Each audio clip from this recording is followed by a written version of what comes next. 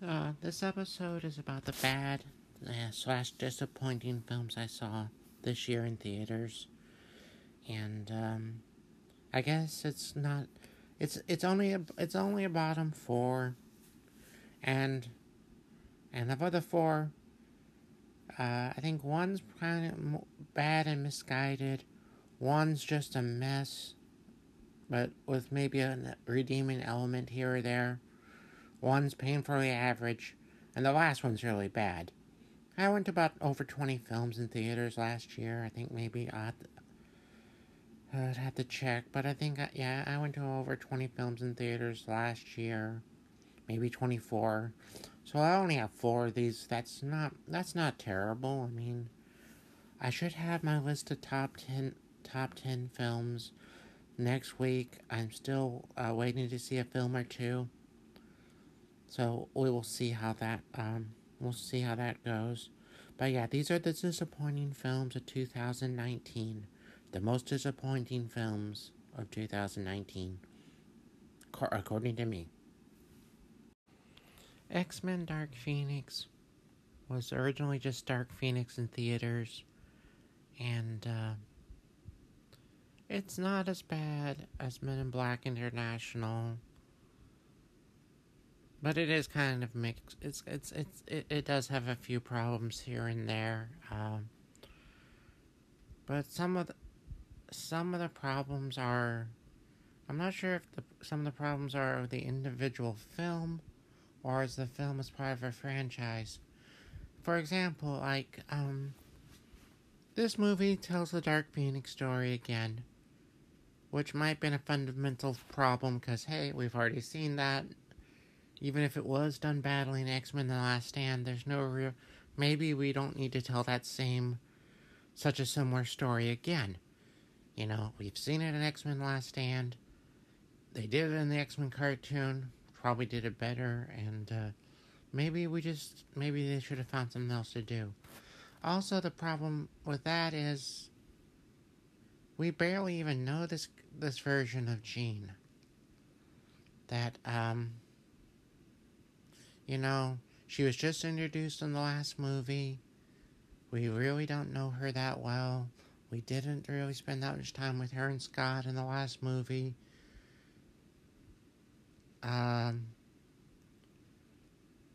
So, yeah. I mean, I did enjoy the Wolverine cameo in X-Men Apocalypse, but maybe if you want to do a Dark Phoenix in your next movie, you should have spent more time with Jean in that movie. It's a little hard to care about Jean losing control of her powers or being tempted by her powers when, we don't really know her that well. The movie loses a little bit of energy when Quicksilver leaves. I don't mean to be making a pun, or anything, but it does.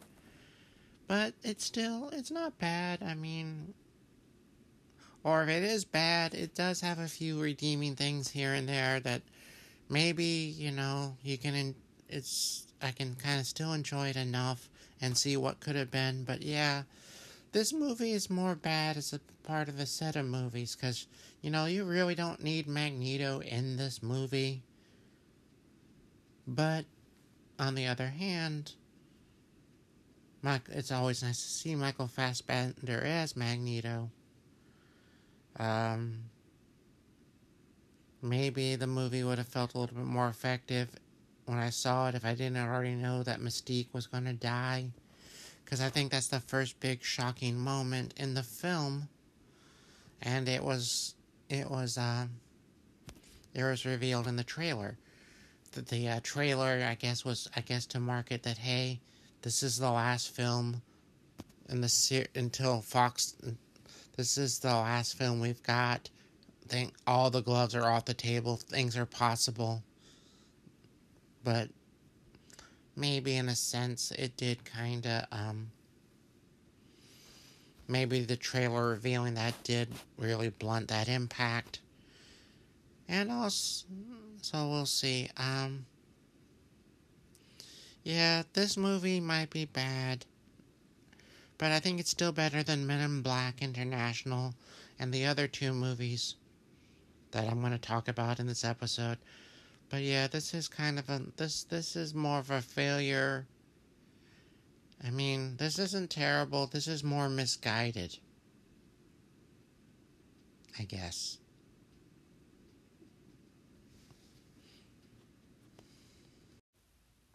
Men in Black International is not terrible.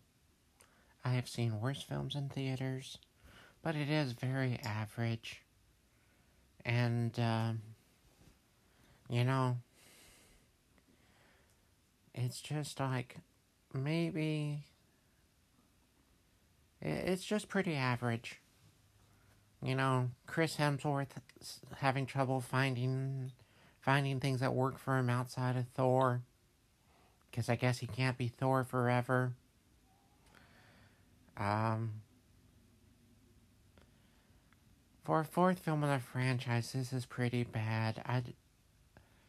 The stories about how this was the making of this movie are probably more interesting than the movie, because apparently there was a script and that was signed that Chris Hemsworth, Tessa Thompson signed up for, and they signed up for this one script.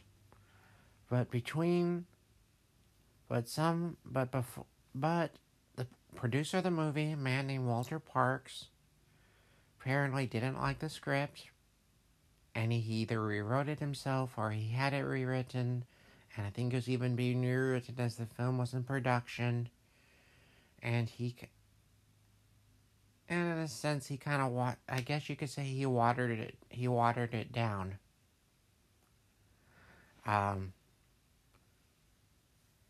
Yeah, apparently Parks did not make friends during production.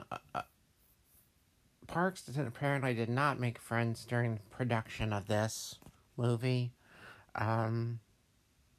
Because I think the movie opened on the movie had their preview showing on Thursday, and by the next Monday, there was already an article explaining what happened to it, how it turned out to be that. And a few people anonymously threw Parks under the bus. Although one person kind of blamed the studio, saying that the studio should have done a better job keeping that there should have been a studio executive there to kind of maybe slow Parks down or stop him or something. But yeah, the article about the making of this film is more interesting than the film itself. When you consider how much was spent to make this film, is kind of a bummer. Also, this is the film that caused me to stop listening to a podcast. Well, there was a podcast I had listened to. They weren't terribly insightful, but they were kind of fun and things. But then at one point, they were talking about this film, and they talked about the things, and they talked about the script, and they talked about the article about it, and then one of the guys said it wasn't this script wasn't good. I'm thinking, that's not the script that's not the script that Hemsworth and Thompson signed up for. Didn't you understand the article you read? So yeah, this film caused me to drop a podcast. But that's okay. I guess I was already on the fence. But yeah, that's Men in Black International. A film that's not terrible, but it's really kind of average. And for a fourth film in the franchise, yes, this is the fourth film in the franchise. They built off what came before. Emma Thompson's back in her role from part 3. They have a photo of Will Smith and Tommy Lee Jones. Yeah, this is the fourth film in the franchise. For a fourth film in the franchise, this is pretty bad. And it's okay if they can't do better than this, or they can't lock Walter Parks in a closet somewhere and keep him from watering any films in this down. Any further films in the series down, then maybe it's okay if they stop. Star Wars Rise of Skywalker. I really thought I wasn't going to have to talk about this one again. But besides from a few nice performances and a few moments here and there, this film is a mess. This film is bad. It's not just bad as a sequel to The Last Jedi, although it is a bad sequel to The Last Jedi. It's not just bad as part of the series of films. It's bad in its own weight. I mean, yeah, it's kind of nice to see Lando again, and yeah, it's nice to see Harrison Ford one more time as Han Solo, and Adam Driver and Daisy Ridley do what they can with this. Hopefully, Driver gets better material and other stuff. Gets better material in other films or TV shows or whatever. Hopefully, Ridley gets better material. Also, some other stuff, and John Boyega will be fine. I think he'll be fine in movies other than Star Wars. But yeah, the movie's bad. It's bad as a part of a trilogy. It's bad as a sequel to The Last Jedi. And, yeah, it's just a bad movie.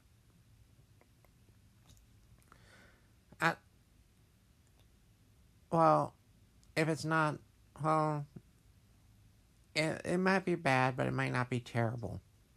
The next film on this list is terrible. Hellboy 2019 is just bad. I mean, David Harbour's fine as Hellboy, but Ian McShane doesn't. Either they don't know what to do with Ian McShane, or Ian McShane just got to the set and he didn't care. So even he's not good in it as Hellboy's father. Adopted father, but still. Yeah, either they didn't know what to do with Ian McShane, or McShane just really lost interest because he's not good in this, and it's usually a pleasure to see and hear him in anything, so that's a thing. This is just bad. I didn't care about his supporting cast. I think that psychic, I think he was supposed to have sort of like a big brother or father relationship to her, but it didn't come across, or I just didn't like the actress or her character. The Were-Jaguar I didn't care for. It's not like I'm in love with the Guillermo del Toro Hellboy movies, and I'm just terribly hurt that del Toro couldn't come back for a third time. No, this Hellboy's bad on its own. The lead villain is a witch who wants to conquer the world. Maybe if this movie had been slightly better, but I just couldn't help the feeling, we saw that better in The Kid Who Would Be King recently. And I actually kind of like the other villain more, the pig man or whatever, the one who had a personal grudge against Hellboy. Kind of liked him. And I kind of thought about walking out of this movie at one point. I didn't. Maybe I should have. But yeah, as I said, this is a bad movie. I don't want to see it again to figure out where. I mean, it's been a little while since I've seen it, but my feelings was it's like they shot a 22 episode series, The Adventures of Hellboy, and then edited the 22 episodes down to one feature-length movie. Because at some points it just seems like there's a lot of running around, there's a lot of plots. There's some things like there's an encounter with giants I kind of felt the movie didn't need. And yeah, this is a bad movie. But I think it's I think this kills Hellboy off for the time being as a franchise and movies. Somebody I know, I think a coworker asked why they wanted to try Hellboy again. Well, I think the idea was that if they did it on a reasonable budget, they could strike gold or at least silver. Yeah, well, they didn't even strike copper. Well, that's it for this episode. Thanks for listening. Subscribe if you have the option. Next week should be the best films of the year, which is probably a slightly more fun episode to do. I know there's some people said you shouldn't do the most disappointing or the worst films of the year. I think I think you should. I mean, as long as you're not like, because I think if you just talk about the best films of the year, then that's not giving the audience a full impression of the of what the year in films was. If you just talk about the best. So I think you have to talk about the worst too. But that's just a theory. I could be wrong. As I said, thanks for listening, and have a great day.